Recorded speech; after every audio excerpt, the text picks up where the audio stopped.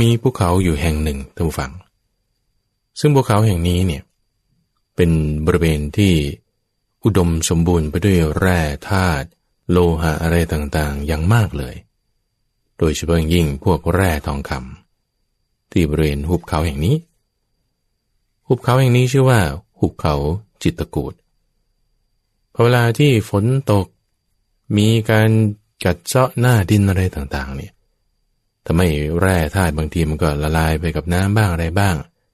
ทำให้เกิดเป็นโพรงขึ้นอยู่ในหุบเขาจิตรกูฏนี้โพรงนี้เราก็เรียกว่าคือถ้ำแห่งนี้ก็เป็นถ้ำที่มีแร่ธาตุอะไรต่างๆอยู่มากมายโดยเฉพาะยิ่งแร่ธาตุทองคำดินแดนที่ว่านี้ตัวฝั่งไม่ได้อยู่ในเขตแดนของมนุษย์เป็นดินแดนในตำนานในนวนิยายที่กว่าจะไปถึงดินแดนแห่งนี้เนี่ยคุณจะต้องข้ามน้ำข้ามทะเลผ่านแดนอีกแดนหนึ่งไปเนี่ยไม่ใช่ว่ามนุษย์จะไปถึงได้ง่ายๆอยู่บนหุบเขาสูงสิ่งที่จะไปอยู่อาศัยในบริเวณหุบเขาจิตรกูฏนั้นก็จะเป็นพวกนกพวกสิ่งมีชีวิตอะไรต่างๆที่มันบินได้ไปอยู่อาศัยในบริเวณนั้นในถ้ำที่ว่านี้ที่ว่าเกิดเป็นโพรงขึ้นจากการฝนกัดเซาะน้ำบ้างลมบ้างเนี่ยทำให้เป็นโพรงเข้าไปในหุบเขาจิตรกูฏซึ่งมีแร่ธาตุโดยเฉพาะยิ่งทองคำนี่อยู่มากเนี่ยพวกหงส์ตำฝังหงส์ธรรมดานี่แหละที่มีกลุ่มหนึ่งฝูงน้อยๆฝูงหนึ่งไปหาอาศัยเจอสถานที่เป็นถ้ำที่อยู่ในหุบเขาจิตรกูฏนี้เนื่องจากความที่ในถ้ำนี้เนี่ยมีแร่ธาตุมินเนอรัลโลหะอะไรต่างๆอยู่มากโดยเฉพาะยิ่งทองคำเนี่ยบางทีก็มีฝุ่นทองคำโปรยลงมาตกลงมาจากผนังถ้ำอะไรต่างๆที่พื้นถ้ำนี่ก็เป็นเหมือนกับทองคำมีคราบแร่ของทองคำอะไรต่างๆอยู่มากพวกหงส์พวกนี้เวลาเข้าออกอยู่ผ่านกันไปรุ่นสองรุ่นเนี่ยด้วยการที่รับพวกแร่ธาตุต่างๆเหล่านี้ก็เกิดลักษณะของการกลายพันธุ์ตัววังกลายมาเป็นหงส์ที่มีสีทองอย่างในอียิปต์โบราณเนี่ยนะตัววังนี่คือประวัติศาสตร์ของมนุษย์ในช่วงประมาณ 2-3 พันปีนี้เองที่ว่าพวกอียิปต์เนี่ยเขาจะใช้โลหะทองคำที่เป็นแร่ธาตุเนี่ยมาตีจนเป็นแผ่นบางมากเลยความที่ทองคำเนี่ยมีคุณสมบัติพิเศษในความที่บอนในการที่ไอแรงยึดของมันเนี่ยมีสูงทำให้มันสามารถเรียงตัวเนี่ยเป็น1 อะตอมได้โดยความที่เป็นแผ่นบางๆเนี่ยนะเราก็มาโปะที่ผิวหน้าบ้างผิวกายบ้างเวลาโปะลงไปเนี่ยไออนุภาคของทองคำเนี่ยมันซึมเข้าไปในรูขุมขนของมนุษย์เลยแล้วก็ยังช่วยให้กำจัดพวกแบคทีเรียทำให้ผิวพรรณสวยงามกำจัดสิวอะไรต่างๆโดยใช้อนุภาคของทองคำเนี่ยเข้ามาในการช่วยรักษาประวัติศาสตร์ในทางอียิปต์โบราณก็มีหลักฐานที่ว่าเอาแผ่นทองมาทาตัวไว้ผงแป้งทองมาทาตัวไว้ทาหน้าทาตัวเนี่ยจนเหมือนเป็นทองคำทั้งตัวอันนี้ในมนุษย์เราก็มีใช้ซึ่งในหงส์กลุ่มนี้ต่างๆพอไปอยู่ในสถานที่ธรรมชาติที่เป็นถ้ำทองคำอยู่ในหุบเขาจิตรกูฏเนี่ยก็เลยเกิดมีฝุ่นผงทองคำโปรยลงไปอยู่ในถ้ำโดนขนมันโดนตัวมันผ่านไป2 รุ่น 3 รุ่นต่างๆเริ่มเกิดมีการกลายพันธุ์เป็นสิ่งมีชีวิตที่เราเรียกว่าหงส์ทองนี้ก็มีความสามารถพิเศษต่างๆในการที่จะมีความฉลาดมากกว่าหงส์ทั่วๆไปสามารถสื่อสารในภาษาต่างๆพิเศษได้เหมือนอย่างเราจะเคยดูหนังดูภาพยนตร์นะที่ว่าสัตว์ต่างๆเนี่ยบางทีมีการกลายพันธุ์มนุษย์มีการกลายพันธุ์ไปนี่ก็เพราะโดนพวกสารกัมมันตรังสีบ้างโลหะหนักต่างๆบ้างพวกของพวกนี้ก็เหมือนกันด้วยความที่ชุ่มแช่อาศัยอยู่ในถ้ำทองก็จะมีการกลายพันธุ์ในลักษณะที่เป็นพันธุ์ที่ดีขึ้นสามารถสื่อสารได้ในหลายภาษาและที่ท่านกำลังรับฟังอยู่นี้คือรายการธรรมะรับอรุณในช่วงของนิทานพรรณนาโดยมีข้าพเจ้าพระมหาไพบูลย์อ อภิปุณโญจากวัดป่าดอนไฮโซเป็นผู้ดำเนินรายการมาพบกับท่านผู้ฟังอยู่เป็นประจำทุกวันในแต่ละวันที่มาพบกันนั้นก็นำเรื่องราวที่มีความแตกต่างหลากหลายมาให้ได้ฟังกันเพื่อให้ความรู้ของเรานั้นมีความกว้างขวางท่านผู้ฟังไม่ว่าจะเป็นเรื่องของพระสูตรอ่านให้ฟังบ้างอธิบายบ้างเรื่องของหลักธรรมะหมวดข้อต่างๆเรื่องของการปฏิบัตินั่งสมาธิที่เป็นรูปแบบอย่างในวันนี้ก็ได้นำเรื่องของนิทานซึ่งเป็นชาดกท่านผู้ฟังเป็นชาติต่างๆที่พระพุทธเจ้าของเราเนี่ยเคยอุบัติเกิดขึ้นบำเพ็ญบารมีก่อนที่จะมาตรัสรู้อนุตตรสัมมาสัมพุทธญาณบอกสอนธรรมะอันประกาศไว้อย่างดีให้พวกเราได้ฟังกันเนี่ยชาติก่อนๆนั้นเกิดเป็นอะไรบ้างมีเรื่องราวดำเนินมาอย่างไรมีเรื่องไหนน่าสนใจข้าพเจ้าก็จะนำมาให้ฟังกันเดี๋ยวนี้ได้พูดถึงหงส์ทองอยู่ฝูงหนึ่งอยู่กลุ่มหนึ่งที่อาศัยอยู่ที่ถ้ำทองในหุบเขาจิตรกูฏปรากฏว่าพระพุทธเจ้าของเราตอนที่เป็นโพธิสัตว์นั้นได้เคยเกิดเป็นพระยาหงส์ทองนี้คือเป็นหัวหน้าของเหล่าหงส์ทองจำนวนหลายหมื่นที่อาศัยอยู่ที่ถ้ำทองในหุบเขาจิตรกูฏนี้ดินแดนแห่งนี้ต้องฟังเหมือนกับว่าประมาณว่าเป็นดินแดนในเทพนิยายเนี่ยนะกว่าจะไปถึงนี่ไม่ใช่ว่าเดินไปได้คุณต้องข้ามน้ำข้ามทะเลสัตว์จะบินไปมาได้เนี่ยต้องมีพลังมีระยะทางยาวไกลพระพุทธเจ้าตอนนั้นเป็นโพธิสัตว์เกิดเป็นพญาหงส์ทองชื่อว่าทัตตรสคนที่ว่าจะมาเป็นหัวหน้าของเหล่าหงส์เนี่ยก็ต้องมีลักษณะพิเศษล่ะหงส์ตัวอื่นนี่ก็สีทองหมดเลยทั้งฝูงเพราะว่าอยู่ในถ้ำที่มีแร่ทองคำนี้อยู่อย่างมากทำให้ผิวขนแล้วก็พันธุกรรมของมันเนี่ยมีลักษณะที่เปลี่ยนแปลงไปเป็นพันธุ์พิเศษของมันเรียกว่าเป็นหงส์ทองตัวคนที่เป็นหัวหน้าคือพญาหงส์นี้เนี่ยนอกจากมีสีทองทั่วทั้งตัวแล้วยังมีริ้วที่เป็นสีแดงเป็นเหมือนแถบเพิ่มความสวยงามขึ้นไปอีกเรื่องราวตอนที่พระพุทธเจ้าเกิดเป็นพญาหงส์ทองชื่อทัตตรสนี้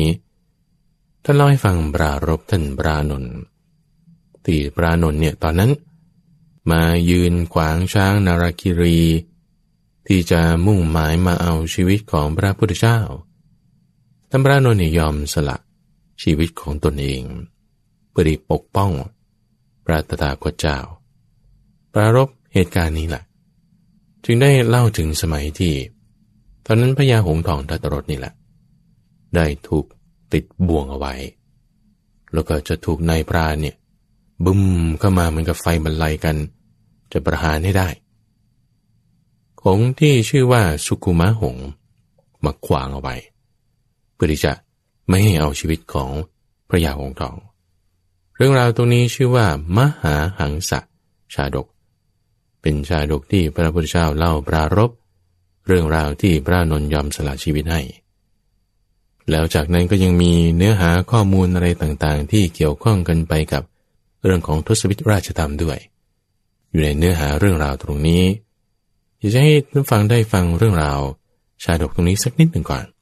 แต่เดี๋ยวข้าพเจ้าจะมาสรุปให้ฟังมหาหังสชาดกเชิญรับฟังได้นิทานชาดกเรื่องมหาหังสชาดกหงส์ชื่อสุมุขะไม่ละทิ้งพญาหงส์ผู้ติดบ่วงพระศาสดาทรงนำอดีตนิทานนี้มาแสดงปรารภการสละชีวิตของท่านพระอานนท์เถระก็ในอดีตการในเมืองพาราณสีพระเจ้าสังยมะมีอัครมเหสีทรงพระนามว่าเขมาในการนั้นโพธิสัตว์มีหมู่หงส์ 96,000 แวดล้อมเป็นบริวารอาศัยอยู่ณภูเขาจิตรกูฏอยู่มาวันหนึ่งพระนางเขมาเทวีได้ทรงพระสุบินนิมิตคือฝันในเวลาใกล้รุ่งว่า มีพญาหงส์ทอง2 ตัวมาจับอยู่ที่พระราชบัลลังก์แล้วแสดงธรรมกถาด้วยเสียงอันไพเราะเมื่อพระนางประธานสาธุการทรงสดับธรรมกถาอยู่ยังไม่ทันเอิบอิ่มในการสดับฟังธรรมทีเดียว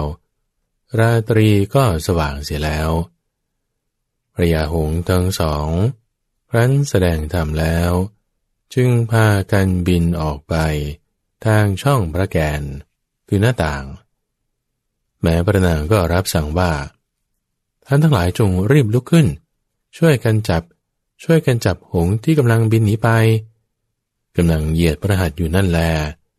ก็ทรงตื่นจากบรรทมเหล่านางกำนันได้ยินพระราชสาวนีของพระนางก็พากันย้ำพระส่วนเล็กน้อยว่าหงส์ที่ไหนกันพระนางจึงทรงทราบในขณะนั้นว่าเราทรงสุบินนิมิตไปจะมีความดำริว่าสิ่งที่ไม่เป็นจริงเราจะไม่ฝันเห็นดังนั้นพญาหงส์ที่มีสีประดุจทองคำคงจะมีอยู่ในโลกนี้เป็นแน่แท้แต่ถ้าเราจะทูลพระราชาว่าหม่อมฉันใคร่จะฟังธรรมของพญาหงส์ทองทั้งหลายพระองค์ก็จะตรัสว่าขึ้นชื่อว่าหงส์ทองทั้งหลายเรายังไม่เคยเห็นเลยและธรรมดาว่าหงส์ทั้งหลายจะกล่าวถ้อยคำได้ก็ไม่เคยมีมาเลยแล้วก็จะเป็นผู้ไม่ทรงขวนขวายให้แต่ถ้าเมื่อเราทูลว่าเราตั้งครรภ์มีอาการแพ้ท้องแล้วพระองค์คงจะทรงสืบเสาะแสวงหาโดยอุบายอย่างใดอย่างหนึ่งความปรารถนาของเราจะสำเร็จสมดังมโนรสดังนั้นพระนางจึงแช่งแสดงอาการประชวร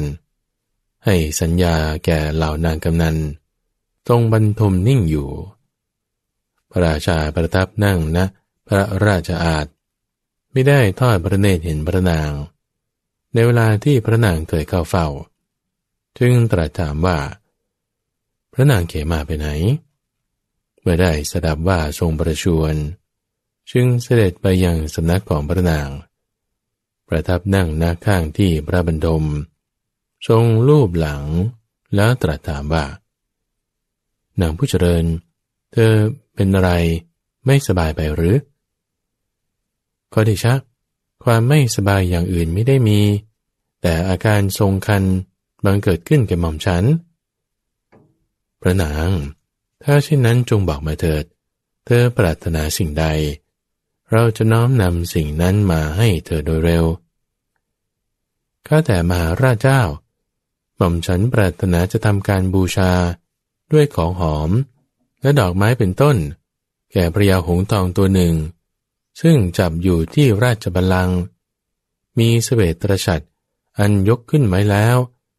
ให้สาธุการสดับธรรมกถาของพญาหงส์นั้นถ้าหม่อมฉันได้อย่างนี้การได้ด้วยประการดังนี้นั้นเป็นการดีถ้าหากไม่ได้ชีวิตของหม่อมฉันก็จะไม่มีลำดับนั้นพระราชาจึงทรงปลอบเอาพระทัยของพระนางว่าก็ถ้าสุพรรณหงส์มีอยู่ในมนุษยโลกเธอก็คงจะได้สมประสงค์อย่าเสียใจไปเลยแล้วได้เสด็จออกจากห้องอันมีสิริตรัสปรึกษากับพวกอมาตย์ว่าพวกอมาตย์ผู้เจริญทั้งหลายพระนางเขมาเทวีตรัสกับเราอย่างนี้ก็หงส์ที่มีสีดุจทองคำยังมีอยู่บ้างหรือขอเดชะข้าพระองค์ทั้งหลายไม่เคยเห็นทั้งไม่เคยได้ยินเลยพระเจ้าข้าก็มีใครจะพึงรู้บ้างพวกพราหมณ์น่าจะรู้พระเจ้าข้าพระราชาจึงตรัสสั่งให้เชิญพวกพราหมณ์ทั้งหลายทรงทำการสักการะแล้วตรัสถามว่าข้าแต่ท่านอาจารย์หงส์ที่มีสีดั่งทองคำยังมีอยู่บ้างหรือพวกพราหมณ์จึงทูลว่า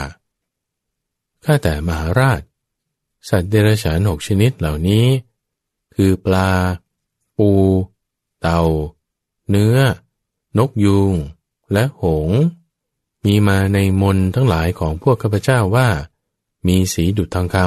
ำ บรรดาสัตว์ทั้ง6จำพวกนี้ขึ้นชื่อว่าเหล่าหงส์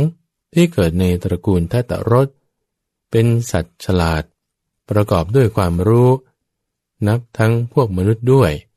ย่อมเป็นสัตว์ที่มีผิวพรรณประหนึ่งทองคำรวมเป็น7จำพวกด้วยประการชนี้พระราชาทรงดีพระทัยจึงตรัสถามว่าก็เหล่าหงส์ที่เกิดในตระกูลทัตตรสนั้นอยู่ที่ไหนเล่าอาจารย์ข้าแต่มหาราชพวกข้าพระองค์ก็ไม่ทราบเหมือนกันก็แล้วใครจะรู้พวกหงส์เหล่านั้นบ้างก็เมื่อพวกพราหมณ์ทูลว่าพวกนายพรานอาจจะทราบพระราชาจึงตรัสสั่งให้เรียกพวกนายพรานในแคว้นของพระองค์มาประชุมกันทั้งหมดแล้วตรัสถามว่าดูก่อนพ่อทั้งหลายชื่อว่าหงส์ตระกูลทัตตรสมีสีดั่งทองคำอยู่ที่ไหนลำดับนั้นนายพรานคนหนึ่งจึงกราบทูลว่าข้าแต่มหาราชได้ทราบมาว่าตระกูลแห่งญาติทั้งหลายกล่าวสืบกันมาว่าหงส์เหล่านั้นอยู่ณภูเขาจิตกูฏในประเทศหิมวันตะก็ท่านพอจะรู้อุบายที่จะจับหงส์เหล่านั้นได้หรือไม่พวกข้าพระองค์ไม่ทราบเลยพระเจ้าข้าก็ถ้าอย่างนั้นชนเหล่าไหนเราจะทราบพวกพราหมณ์น่าจะทราบพระเจ้าข้าพระราชาจึงรับสั่งให้เรียกพวกพราหมณ์ที่เป็นบัณฑิตมาแล้วตรัสบอกความที่พวกหงส์มีผิวพรรณดั่งทองคำมีอยู่ณภูเขาจิตกูฏแล้วจึงตรัสถามว่าท่านพราหมณ์ทั้งหลายยังจะรู้อุบายที่จะจับหงส์เหล่านั้นหรือข้าแต่มหาราชประโยชน์อะไรที่จะต้องไปจับหงส์เหล่านั้นถึงภูเขาจิตกูฏนั่นพวกข้าพระองค์จะนำหงส์เหล่านั้นมาสู่ที่ใกล้พระนครจับด้วยการวางอุบายก็อุบายอย่างไรหรือท่านอาจารย์ข้าแต่มหาราชพระองค์จงตรัสสั่งให้ขุดสระใหญ่ตั้งชื่อว่าเขมกะยาวประมาณ3 กาวุธทางทิศเหนือของพระนครให้เต็มไปด้วยน้ำแล้วปลูกธัญชาติต่างๆกระทำให้ดาดไปด้วยดอกบัว5 สีให้นายพรานผู้ฉลาดคนหนึ่งอยู่ประจำรักษาอย่าให้หมู่มนุษย์เข้าไปใกล้ให้คนอยู่4 มุมสระคอยประกาศอภัยสกุลชาติต่างๆก็จะลงทางทิศทั้งหลายซึ่งได้เห็นหงส์เหล่านั้นได้สดับว่าสระนั้นเป็นที่เกษมสำราญโดยที่เล่าลือกันสืบมาก็จะพากันมาเมื่อเป็นเช่นนั้นพระองค์พึงให้ดักด้วยบ่วงอันทำด้วยขนสัตว์แล้วจับเอาหงส์เหล่านั้นเถิดพระราชาได้สดับคำดังนั้นแล้วจึงให้สร้างสระมีประการดังกล่าวแล้วในบริเวณที่พวกพราหมณ์เหล่านั้นทูลบอกแล้วตรัสให้เรียกนายพรานผู้ฉลาดมาทรงให้นายพรานเบาใจ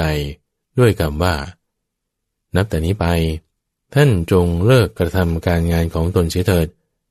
เราจะเลี้ยงดูบุตรและภรรยาของท่านเองท่านพึงเป็นผู้ไม่ประมาทแล้วพึงรักษาสระเขมกะได้ให้พวกมนุษย์ถอยกลับแล้วได้ประกาศเป็นเขตอภัยทานในมุมสัตว์ทั้ง4สั่งนายพรานว่าเมื่อฝูงนกที่มาแล้วและมาแล้วพึงบอกแก่เราเมื่อสุวรรณหงส์ทั้งหลายมาแล้วท่านจะได้สักการะใหญ่แล้วให้รักษาสระเขมกะตั้งแต่นั้นมานายพรานนั้นก็ปฏิบัติอยู่ในที่นั้นโดยนัยยะที่พระราชาตรัสสั่งไว้ทีเดียวก็นายพรานนั้นจึงปรากฏชื่อว่านายเขมะเนศาสคือนายพรานเขมะดังนี้ทีเดียวเพราะรักษาสระเขมะนั้นและนับตั้งแต่นั้นมาสกุลชาติทั้งหลายคือนกต่างๆหลายชนิดพากันมาลงสู่สระนั้นพวกหงส์ต่างๆก็พากันมาด้วยเสียงประกาศชักชวนกันต่อมาว่าเขมะสระ ไม่มีภัยทีแรกพวกตินนะหงส์มาก่อนแล้วพวกบรรทุหงส์ก็พากันตามมาด้วยเสียงประกาศของพวกตินนะหงส์เหล่านั้นแล้วพวกมโนศิลาวันหงส์ก็พากันมาด้วยเสียงประกาศของพวกบรรทุหงส์แล้วเสตะหงส์ก็พากันมาด้วยเสียงประกาศของพวกมโนศิลาวันหงส์ต่อจากนั้นพวกปากะหงส์ก็พากันมาด้วยเสียงประกาศของเสตะหงส์เหล่านั้นครั้นพวกหงส์เหล่านั้นมาแล้วนายพรานเขมะจึงได้มาเฝ้ากราบทูลแก่พระราชาว่าข้าแต่พระองค์ผู้ประเสริฐหงส์มากินอาหารในสระถึง5 ประเภทแล้วพวกหงส์มีสีดั่งทองคำก็คงจะมาใน2-3 วันนี้เป็นแน่เพราะพวกปากะหงส์มาแล้วขอพระองค์อย่าได้ทรงวิตกไปเลยพระเจ้าข้าพระราชาเมื่อได้ยินคำนั้นแล้วจึงสั่งให้ราชบุรุษเที่ยวตีกลองประกาศทั่วไปในพระนครว่าบุคคลอื่นอย่าพึงเข้าไปในเขมะสระนั้นบุคคลผู้ใดเข้าไปบุคคลนั้นจะถึงการถูกตัดมือและเท้าและถูกริบเรือนด้วยนับแต่วันนั้นมาใครๆก็ไม่อาจเข้าไปในสระนั้นก็พวกปากะหงส์ทั้งหลายอาศัยอยู่ในถ้ำทองใกล้ภูเขาจิตรกูฏแม้ปากะหงส์เหล่านั้นเป็นสัตว์ที่มีกำลังมากอันหนึ่งวรรณะแห่งสรีระของพวกปากะหงส์เหล่านั้นก็มิได้ผิดแปลกกับหงส์ตระกูลทัตตรสก็ธิดาแห่งพญาหงส์ปากราชมีวรรณะประดุจทองคำพญาปากะหงส์นั้นดำริว่าธิดาของเรานี้สมควรแก่ทัตตรสราชหงส์ที่มีความยิ่งใหญ่จึงส่งนางไปให้เป็นบาทปริจาริกาคือภรรยาของพระยาหงส์ทัตตรสนั้นนางได้เป็นที่รักที่เจริญใจของพระยาหงส์ทัตตรสเพราะเหตุนั้นแลตระกูลหงส์ทั้งสองนั้นจึงได้เกิดมีความคุ้นเคยกันอย่างสนิทสนมอยู่มาวันหนึ่งพวกหงส์ที่เป็นบริวารของพระโพธิสัตว์ถามพวกปากะหงส์ว่าทุกๆวันนี้พวกท่านไปเที่ยวหาอาหารกินที่ไหนพวกปากะหงส์ก็ตอบว่าพวกเราไปหากินในสระเขมะใกล้เมืองวารณสีก็พวกท่านไปเที่ยวหากินที่ไหนเล่าเมื่อพวกหงส์เหล่าทัตตรสบอกว่าพวกเราไปหากินในที่โน้นพวกปากะหงส์จึงกล่าวพรรณนาคุณของเขมะสระว่าทำไมพวกท่านจึงไม่ไปยังสระเขมะเล่าด้วยว่าสระนั้นเป็นที่น่ารื่นรมเกลื่อนกลาดไปด้วยสกุณชาติคือนกชนิดต่างๆดาดไปด้วยดอกบัว5 สีสมบูรณ์ด้วยพืชพันธุ์ธัญญาหารและผลไม้ต่างๆมีหมู่พมรคือผึ้งและแมลงต่างๆชนิดบินบ่อนอยู่อื้ออึงในมุมทั้ง4มีเสียงประกาศอภัยทานเป็นไปอยู่ตลอดกาลเป็นนิจไม่ว่ามนุษย์ไรๆไม่สามารถที่จะเข้าไปใกล้ได้เลยจะป่วยกล่าวพยายถึงการกระทำอันตรายอย่างอื่นๆเล่าสะมีคุณเห็นประมาณนี้แลพวกเหล่าหงส์ทัตตรสเหล่านั้นได้สดับคำของพวกปากะหงส์แล้วจึงพากันไปบอกแก่สุมุขะหงส์ว่าได้ยินว่ามีสระหนึ่งชื่อเขมะมีคุณภาพเห็นป่านนี้อยู่ใกล้เมืองพาราณสีพวกปากะหงส์ไปเที่ยวหาอาหารกินในสระนั้นแม้ท่านก็จงบอกแก่พระยาหงส์ทัตตรสที่มีความเป็นใหญ่ยิ่งถ้าพระองค์อนุญาตแม้พวกข้าพเจ้าก็จะไปหากินในที่นั้นบ้างสุมุขะหงส์จึงบอกแก่พระยาหงส์พระยาหงส์นั้นมีความคิดว่า ขึ้นชื่อว่ามนุษย์ทั้งหลายมีเล่ห์เหลี่ยมมากมีความคิดแหลมฉลาดในอุบายน่าจะมีเหตุในที่นั้นเราไม่เคยได้ยินว่ามีในที่นั้นตลอดเวลาที่ผ่านมาบัดนี้ชะรอยจะมีใครมาขุดไว้และจะขุดไว้เพื่อคอยดักจับพวกเราเป็นแน่พระยาหงส์จึงกล่าวกับสุมุขหงส์ว่าท่านอย่าพอใจการไปในที่นั้นเลยสระนั้นพวกมนุษย์มิได้ขุดไว้ตามธรรมดาของตนคงจะขุดไว้เพื่อต้องการจับพวกเราขึ้นชื่อว่ามนุษย์ทั้งหลายมีเล่ห์เหลี่ยมมากมายมีความคิดแหลมฉลาดในอุบายท่านทั้งหลายจงเที่ยวไปในที่โคจรของตนตามเดิมเถิดแต่พวกหงส์ทองผู้เป็นบริวารก็เฝ้าบอกแก่สุมุขหงส์ว่าพวกเราอยากจะไปที่สระเขมกะถึง2 ครั้ง 3 ครั้งสุมุขหงส์จึงบอกความที่พวกหงส์ใครจะไปยังสระนั้นแก่พระโพธิสัตว์คือหงส์ทัตตรสนั่นอีกลำดับนั้นพระมหาสัตว์จึงกล่าวว่าพวกญาติทั้งหลายของเราจงอย่าได้ลำบากเพราะอาศัยเราเลยถ้ากระนั้นเราทั้งหลายจะไปด้วยกันดังนั้นพระยาหงส์อันมีหงส์ 96,000 แวดล้อมเป็นบริวารพากันไปหากินในสระนั้นเล่นกีฬาของหงส์แล้วบินกลับมายังเขาจิตกูฏฝ่ายนายพรานเขมกะในเวลาที่หงส์เหล่านั้นมาเที่ยวบินกลับไปแล้วจึงไปกราบทูลแก่พระราชาว่าพวกหงส์ทองเหล่านั้นพากันมาแล้วพระราชาทรงดีพระทัยจึงตรัสสั่งว่าดูก่อนสหายเขมกะท่านจงพยายามจับหงส์ทองนั้นไปให้สักตัวหนึ่งหรือ2 ตัวเราจะให้ยศแก่ท่านแล้วจึงประทานเครื่องเสบียงทรงนายพรานนั้นไปนายพรานเขมะไปถึงสระนั้นแล้วจึงนั่งนิ่งอยู่ในเรือนกรงที่มีสันฐานดั่งตุ่มพิจารณาดูทำเลหากินของพวกหงส์ธรรมดาว่าพระโพธิสัตว์ทั้งหลายเป็นผู้มีปกติไม่ประพฤติมักได้เพราะเหตุนั้นพระมหาสัตว์จึงจิกกินข้าวสาลีโดยลำดับตั้งแต่ที่ตนร่อนลงฝ่ายหงส์นอกนั้นเที่ยวจิกกินข้างโน้นบ้าง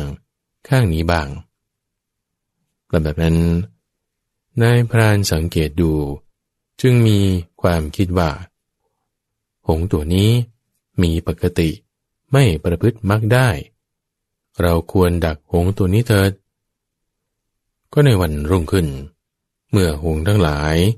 ยังไม่ทันร่อนลงมาสู่สระนั้นแลนายพรานจึงนั่งในเรือนกรงที่มีสันฐานดั่งตุ่มนั้นแล้วค่อยๆกระเถิบไปสู่ที่นั้นแล้วซ่อนตัวอยู่ในพงหญ้าในที่ไม่ไกลนักและดูอยู่ตามช่องในขณะนั้นพระมหาสัตว์มีหงส์ 96,000 ตัวเป็นเบื้องหน้าร่อนลงในสถานที่ที่ตนเคยร่อนลงแล้วในวันวานนั่นเองจับอยู่ที่แอ่งจิกกินข้าวสาลีไปพลางนายพรานแลดูช่องลูกกรงเห็นอัตภาพของพระโพธิสัตว์นั้นแล้ว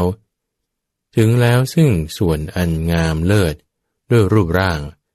จึงคิดว่าหงส์ตัวนี้มีร่างกายโตเท่าดุมเกวียนมีผิวพรรณดุจทองคำมีรอยแดง3 รอยคาดอยู่ที่คอมีรอยพาดลงไปทางลำคอไปโดยระหว่างท้อง3 รอย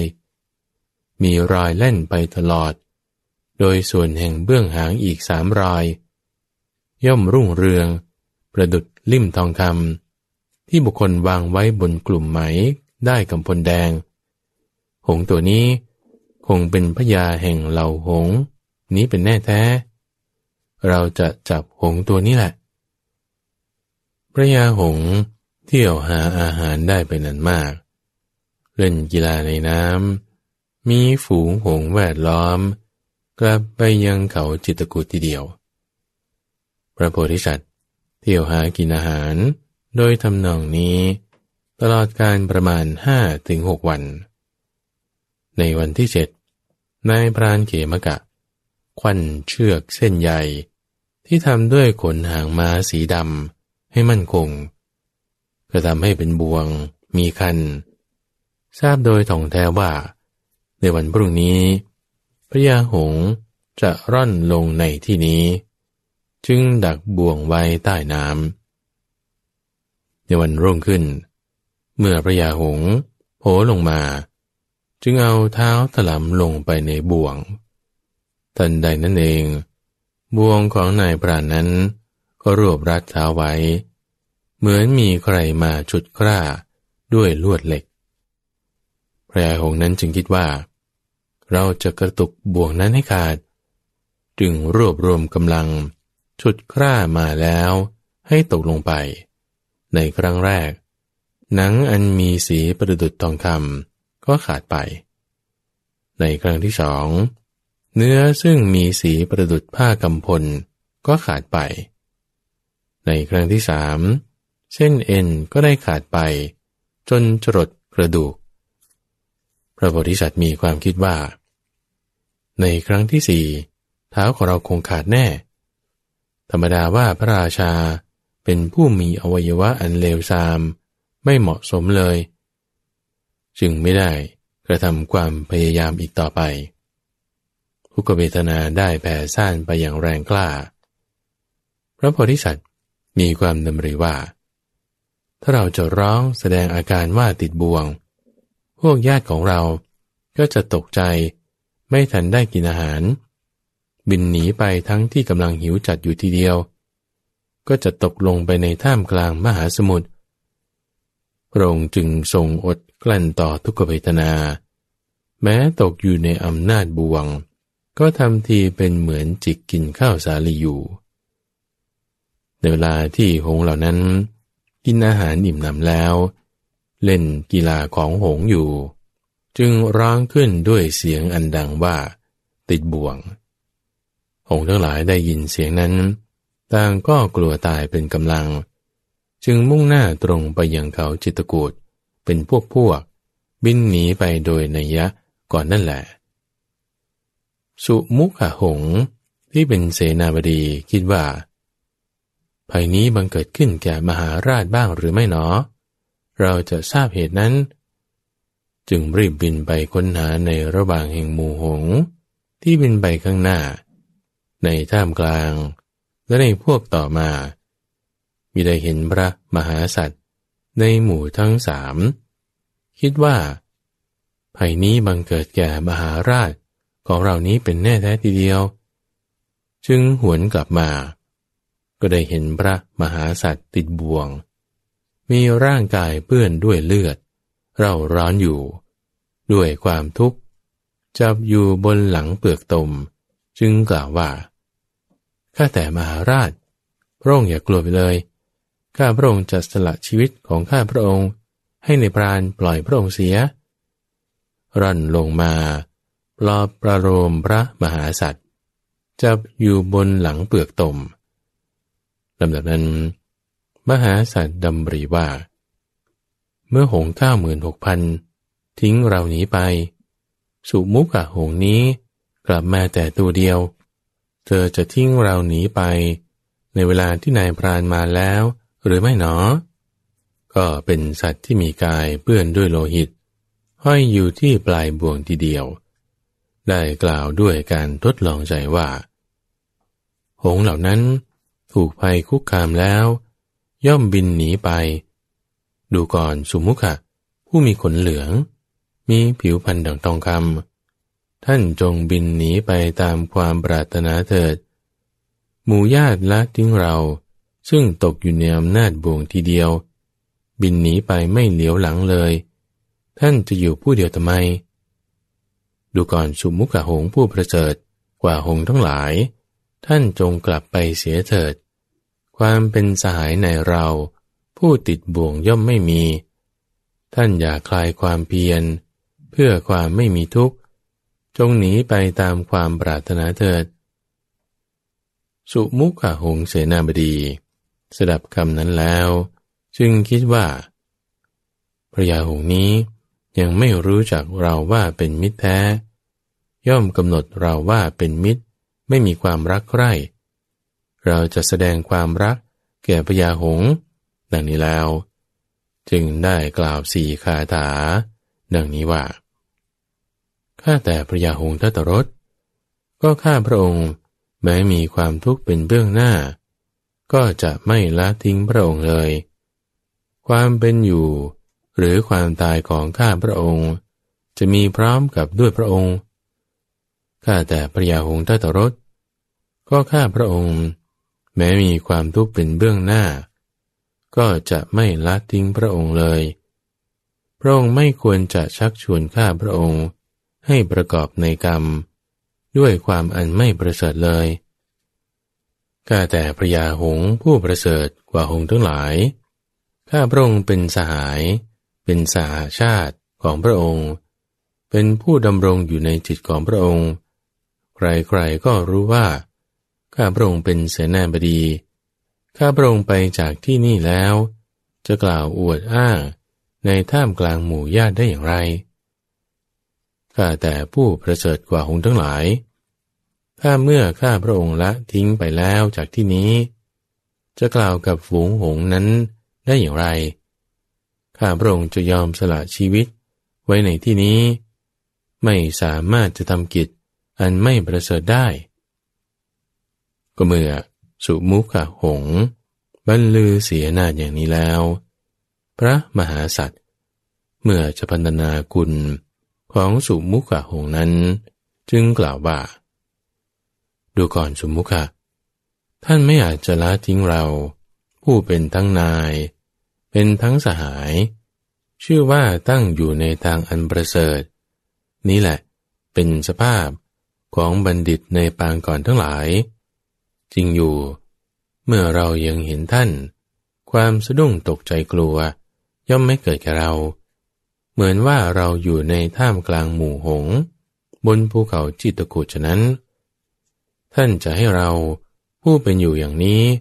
รอดชีวิตได้เมื่อหงส์ทั้งสองนั้นกำลังพูดอยู่อย่างนั้นทีเดียวนายลุทธบุตรยืนอยู่ที่ขอบสระเห็นหงส์บินไปถึง3 หมู่แล้วจึงมองดูสถานที่ที่ตนดักบ่วงไว้ว่าเป็นอย่างไรหนอเห็นพระโพธิสัตว์ห้อยอยู่ที่คันบ่วงมีความโสมนัสคือดีใจเกิดขึ้นแล้ว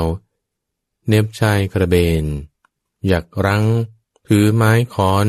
ลุยลงไปดังว่าไฟบรรลัยกันพุ่งตัวไปข้างหน้ารีบเข้าไปจนใกล้สุมุขหงส์เห็นนายพรานนั้นกำลังเดินมาก็ตั้งใจยอมสละชีวิตแล้วยืนข้างหน้าพระยาหงส์โดยคิดว่าถ้านายพรานจะประหารพระยาหงส์เราก็จะรับการประหารนั้นเสียเองจึงได้ร้องเสียงดังยืนอยู่ข้างหน้าพระยาหงส์ปลอบพระยาหงส์ที่หวาดกลัวให้เบาใจด้วยคำว่าข้าแต่พระองค์ผู้ประเสริฐกว่าหงส์ทั้งหลายอย่าทรงกลัวเลยด้วยว่าบุคคลทั้งหลายเช่นกับพระองค์ย่อมไม่กลัวข้าพระองค์จะประกอบความเพียรอันสมควรประกอบด้วยธรรมพระองค์จะพ้นจากบ่วงด้วยความเพียรอันผ่องแผ้วนั้นได้โดยพลันสุมุขหงส์ปลอบพระมหาสัตว์ให้เบาใจอย่างนี้แล้วจึงไปยังที่ใกล้นายพรานเปล่งวาจาภาษามนุษย์อันไพเราะว่าดูก่อนสหายท่านชื่ออะไรเมื่อนายพรานตอบว่าดูก่อนพระยาหงส์ตัวมีผิวดั่งทองเรามีชื่อว่าเขมกะสุมุขหงส์จึงกล่าวว่าดูก่อนเขมกะผู้เป็นสหายท่านอย่าได้กระทำความสำคัญว่า หงส์ที่ติดในบ่วงอันท่านดักไว้นั้นเป็นหงส์ธรรมดาสามัญหงส์ที่ติดบ่วงของท่านนี้คือพระยาหงส์ทตรสผู้ประเสริฐกว่าหงส์ 96,000 ถึงพร้อมด้วยญาณและศีลาจารวัตรดำรงอยู่ในฝ่ายแห่งความสรรเสริญหงส์นี้ไม่สมควรที่ท่านจะฆ่าเสียเลยข้าพเจ้าจะกระทำกิจที่ควรกระทำด้วยสรีระนี้แก่ท่านแม้พระยาหงส์นี้มีผิวพรรณดุจทองคำถึงตัวข้าพเจ้าก็มีผิวพรรณดุจทองคำเช่นเดียวกันแต่ข้าพเจ้าจะยอมสละชีวิตของตนเพื่อประโยชน์แก่พระยาหงส์นี้หากว่าท่านประสงค์จะเอาขนปีกทั้งหลายของพระยาหงส์นี้ก็จงเอาขนปีกของข้าพเจ้าเถิดถ้าแม้ว่าท่านประสงค์จะเอาหนังเนื้อเอ็นกระดูกอย่างหนึ่งก็จงเอาจากสรีระของข้าพเจ้าผู้เดียวหรือถ้าท่านประสงค์จะกระทำพญาหงส์นั้นให้เป็นหงส์กีฬาคือหงส์เต้นระบำเล่นในละครสัตว์ก็จงกระทำข้าพเจ้าผู้เดียวถ้าท่านประสงค์จะให้บังเกิดทรัพย์ก็จงเอาพญาหงส์นั้นขายทั้งเป็นกระทำทรัพย์ให้บังเกิดขึ้นขอท่านอย่าได้ฆ่าพญาหงส์ตัวประกอบด้วยคุณมีญาณเป็นต้นนี้เสียเลยเพราะถ้าท่านจะฆ่าพญาหงส์นี้ท่านจะไม่พ้นจากอบายมีนรกเป็นต้นสุมุขหงส์กล่าวคุกคามนายพรานด้วยภัยในอบายมีนรกเป็นต้นให้เชื่อถือถ้อยคำอันไพเราะของตนแล้วกลับไปยังสำนักของพระโพธิสัตว์อีกกล่าวปลอบประโลมพระองค์ให้เบาใจแล้วยืนอยู่นายพรานสดับคำของสุมุขหงส์แล้วจึงคิดว่าหงส์นี้แม้เป็นสัตว์เดรัจฉานยังกระทำมิตรธรรมเห็นป่านนี้อันไม่น่าจะกระทำกับมนุษย์เลยแท้จริงแม้พวกมนุษย์ด้วยกันก็ยังไม่อาจจะกระทำมิตรธรรมได้อย่างนี้ดูช่างน่าอัศจรรย์พระยาหงส์นี้เป็นสัตว์ถึงพร้อมด้วยปัญญากล่าววาจาไพเราะชื่อว่าเป็นผู้แสดงธรรมย่อมกระทำสรีระทั้งสิ้นของเราให้เต็มไปด้วยปีติและโสมนัส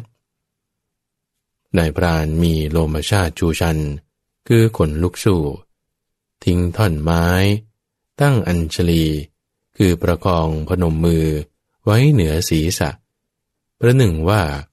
นอบน้อมนมัสการพระอาทิตย์ยืนกล่าวสรรเสริญคุณของสุมุขหงส์อยู่ดังนี้ว่าเราไม่เคยได้ฟังหรือไม่เคยได้เห็นนกพูดภาษามนุษย์ได้แม้ท่านจะเป็นนกก็พูดภาษาอันประเสริฐเปล่งวาจาภาษามนุษย์ได้พระยาหงส์ตัวนี้เป็นอะไรกับท่านหรือท่านพ้นแล้วทำไมจึงเฝ้าหงส์ตัวติดบ่วงอยู่หงส์ทั้งหลายพากันละทิ้งไปหมดเพราะเหตุใดท่านจึงอยู่ตัวเดียวสุมุขหงส์ถูกนายพรานผู้มีจิตชื่นชมไต่ถามด้วยถ้อยคำอย่างนี้แล้วจึงดำริขึ้นว่าก็นายพรานนี้เป็นผู้มีใจอ่อนเกิดแล้วบัดนี้จะแสดงคุณของเราเพื่อให้นายพรานนี้มีใจอ่อนยิ่งขึ้นไปทีเดียวสุมุขหงส์จึงได้กล่าวว่าดูก่อนนายพรานผู้เป็นศัตรูของนกพระยาหงส์เป็นราชาของข้าพเจ้าทรงตั้งข้าพเจ้าให้เป็นเสนาบดี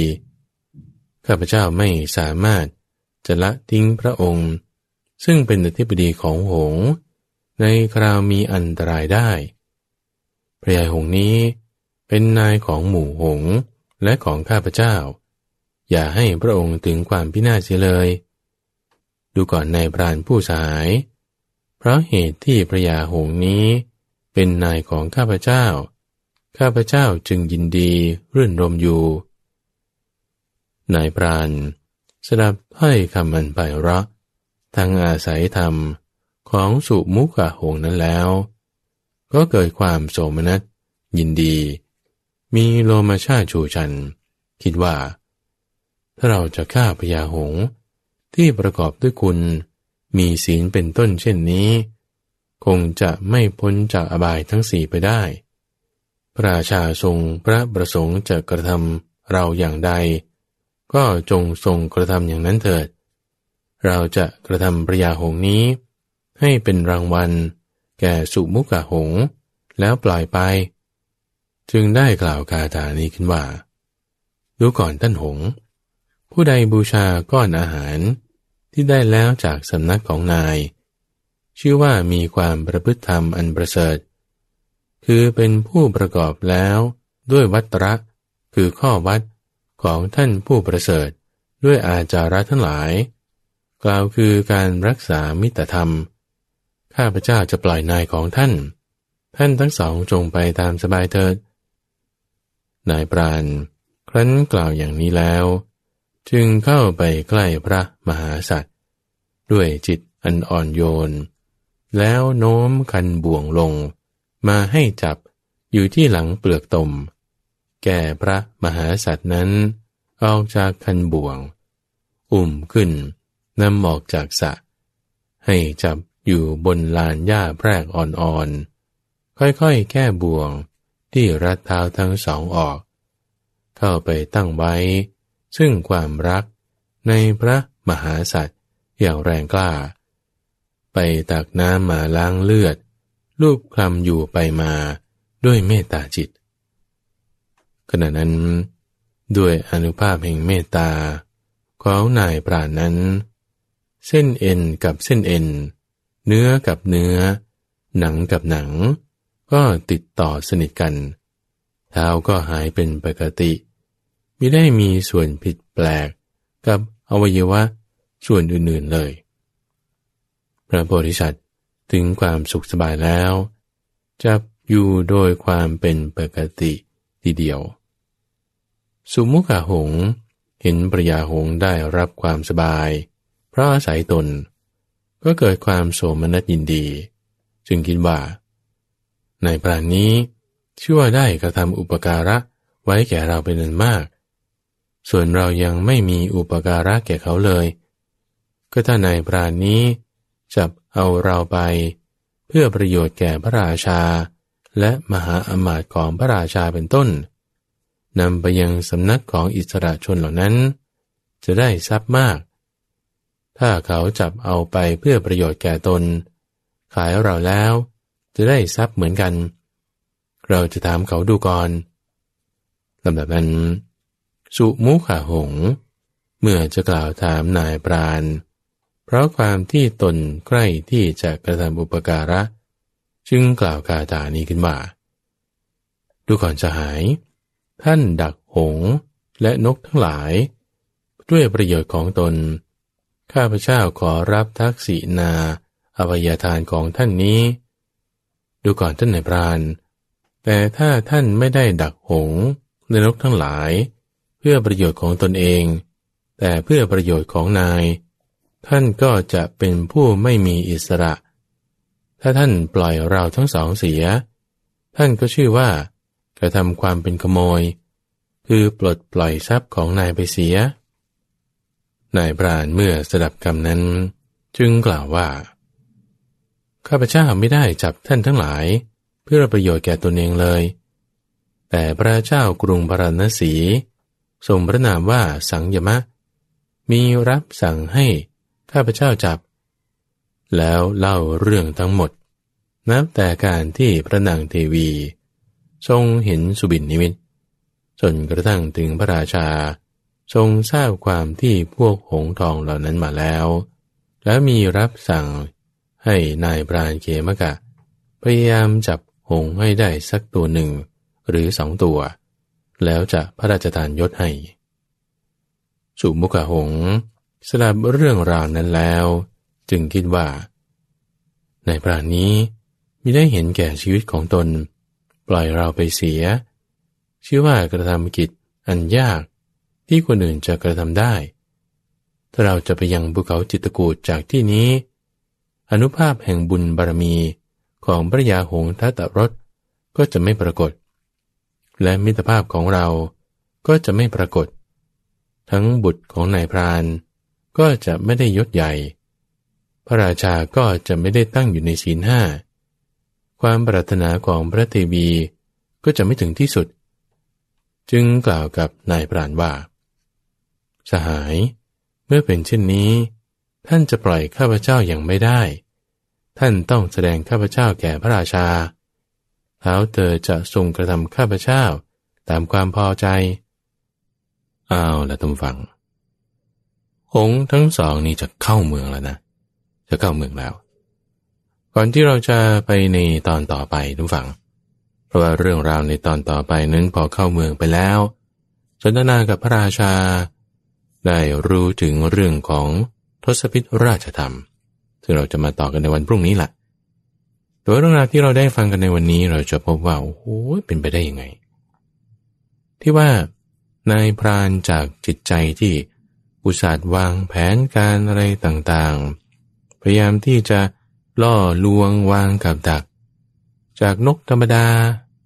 ไม่จับไอ้นกตัวใหญ่ไม่จับจนกระทั่งไปถึงหงส์ที่ยังไม่ท้องก็จริงก็ยังไม่จับจนกระทั่งไปถึงพญาหงส์ทองยังปล่อยเวลาไปอีก7 วันนี่คือแผนการที่มีความลึกลับซับซ้อนมากนะวางแผนกันขนาดนี้แล้ว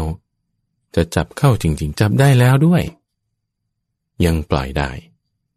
ทำจิตใจของนายพรานที่หยาบมีทุจริตมีการวางแผนซับซ้อนซ่อนเงื่อนให้นุ่มนวลได้นี่แหละมันคือความสำคัญของในเรื่องนี้เปลี่ยนใจของนายพรานได้จนนายพรานนี่ยอมที่จะสละชีวิตของตนคิดดูทำฟังถ้าบอกว่าพระราชาสั่งมาเนาะตัวเองไม่ทำไม่สำเร็จนี่โทษประหารชีวิตนะนี่คือยอมสละชีวิตของตนเนี่ยเพราะว่าเห็นแก่ความดีของสุมุขหงส์ที่ถึงแม้จะไม่ติดบ่วงแต่ก็ยอมสละชีวิตของตนเพื่ออะไรคุณความดีของพระยาหงส์ทัตตรสมีฌานมีศีลมีคุณความดีต่างๆที่เขาเห็นล่ะก็จึงคิดว่าฉันยอมสละชีวิตให้ได้เลขประการหนึ่งก็คือเรื่องของบ่วงท่านผู้ฟังบ่วงกับดักเรื่องราวที่เราได้ยินมาเนี่ยไม่มีใครก็จะไปวางบ่วงติดบ่วงเอาไว้ในที่ที่มันแจ่มแจ้งให้เห็นชัดเจนหรอกบ่วงเนี่ยเขาวางไว้ใต้น้ำให้มองไม่เห็นสระนี่เขาสร้างไว้ประกาศไว้ว่าเป็นเขตอภัยทานเขตอภัยทานแต่จริงไม่ใช่กับดักในสังสารวัฏเนี่ยท่านฟังมันมากยิ่งกว่านี้ที่เราเห็นบ้านนี้เขาวางแผนจะดักเราไอ้กับดักที่ผูกเราให้ติดอยู่ในภพติดอยู่ในชาติเนี่ยมันแน่นหนายิ่งกว่านี้ด้วยซ้ำตัวอย่างในเรื่องนะอุบายของหญิงคือมเหสีของพระราชานี่เอาอุบายว่าท้องดูขนาดทำให้พระราชายังต้องขวนขวายถามหาพราหมณ์หาเจ้าหน้าที่นายพรานคนนั้นคนนี้ว่าวิธีการจะเสาะหาสิ่งที่แม้แต่เคยเห็นก็ไม่ได้เคยเห็นไม่ต้องพูดถึงว่าจะเคยได้ยินยังผูกรัดจิตใจได้มายาหญิงนะมีมากกับดักบ่วงนะเขาไม่ได้เปิดไว้ติดไว้ให้สัตว์ได้มากินฟรีๆพระพุทธเจ้าเคยบอกเปรียบเทียบไว้กับสวนผักของพวกนายพรานเขาปลูกผักเอาไว้เนี่ยไม่ได้ให้กวางมากินฟรีๆแต่เพื่อที่จะจับมันความสุขอย่างใดอย่างหนึ่งทางตาทางหูเนี่ยเราไม่ได้มาฟรีๆหรอกท่านผู้ฟังเป็นกับดักของมาร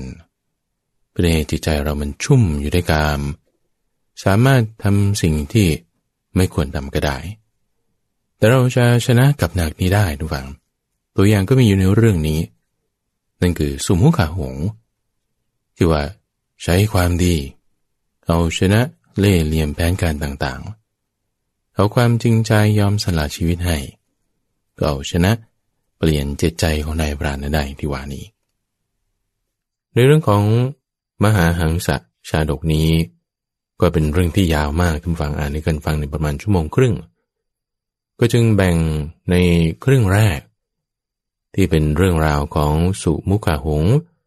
จะสละชีวิตของตนเพื่อพญาทัตตรหงส์เรื่องของนายพรานเขมกะจะสละชีวิตของตนเพื่อหงส์ทั้งสองนี่คือส่วนแรกในวันพรุ่งนี้ท่านฟังในช่วงของนิทานพรรณนาจะมาพบกันอีกครั้งหนึ่งจะนำเรื่องราวตอนที่เข้าเมืองละเข้าไปสู่เมืองแล้วระหว่างทางได้พูดคุยอะไรกันบ้างผู้พระราชาแล้วเจรจาปราศัยกันว่าอย่างไรทำไมมาถึงมาหลอกลวงวางกับดักกันเอาไว้คุณธรรมของพระราชาอยู่ตรงไหนนี่แหละท่านฟังเรื่องราวตรงนี้จะเป็นเรื่องที่เป็นเบื้องต้นมาถ้าจะมีใครมาอ้างถึงเรื่องของทศพิธราชธรรมทศพิธราชธรรมจะต้องนำมาจากเรื่องของพระยาหงส์ทองมหาหังสชาดกนี้วันนี้ก็หมดเวลาแล้วท่านฟังในช่วงของนิทานพรรณนาข้าพเจ้าก็จะมาพบกับท่านผู้ฟังอีกครั้งหนึ่งในวันพรุ่งนี้วันนี้ก็ขอลาไปก่อนเจริญพร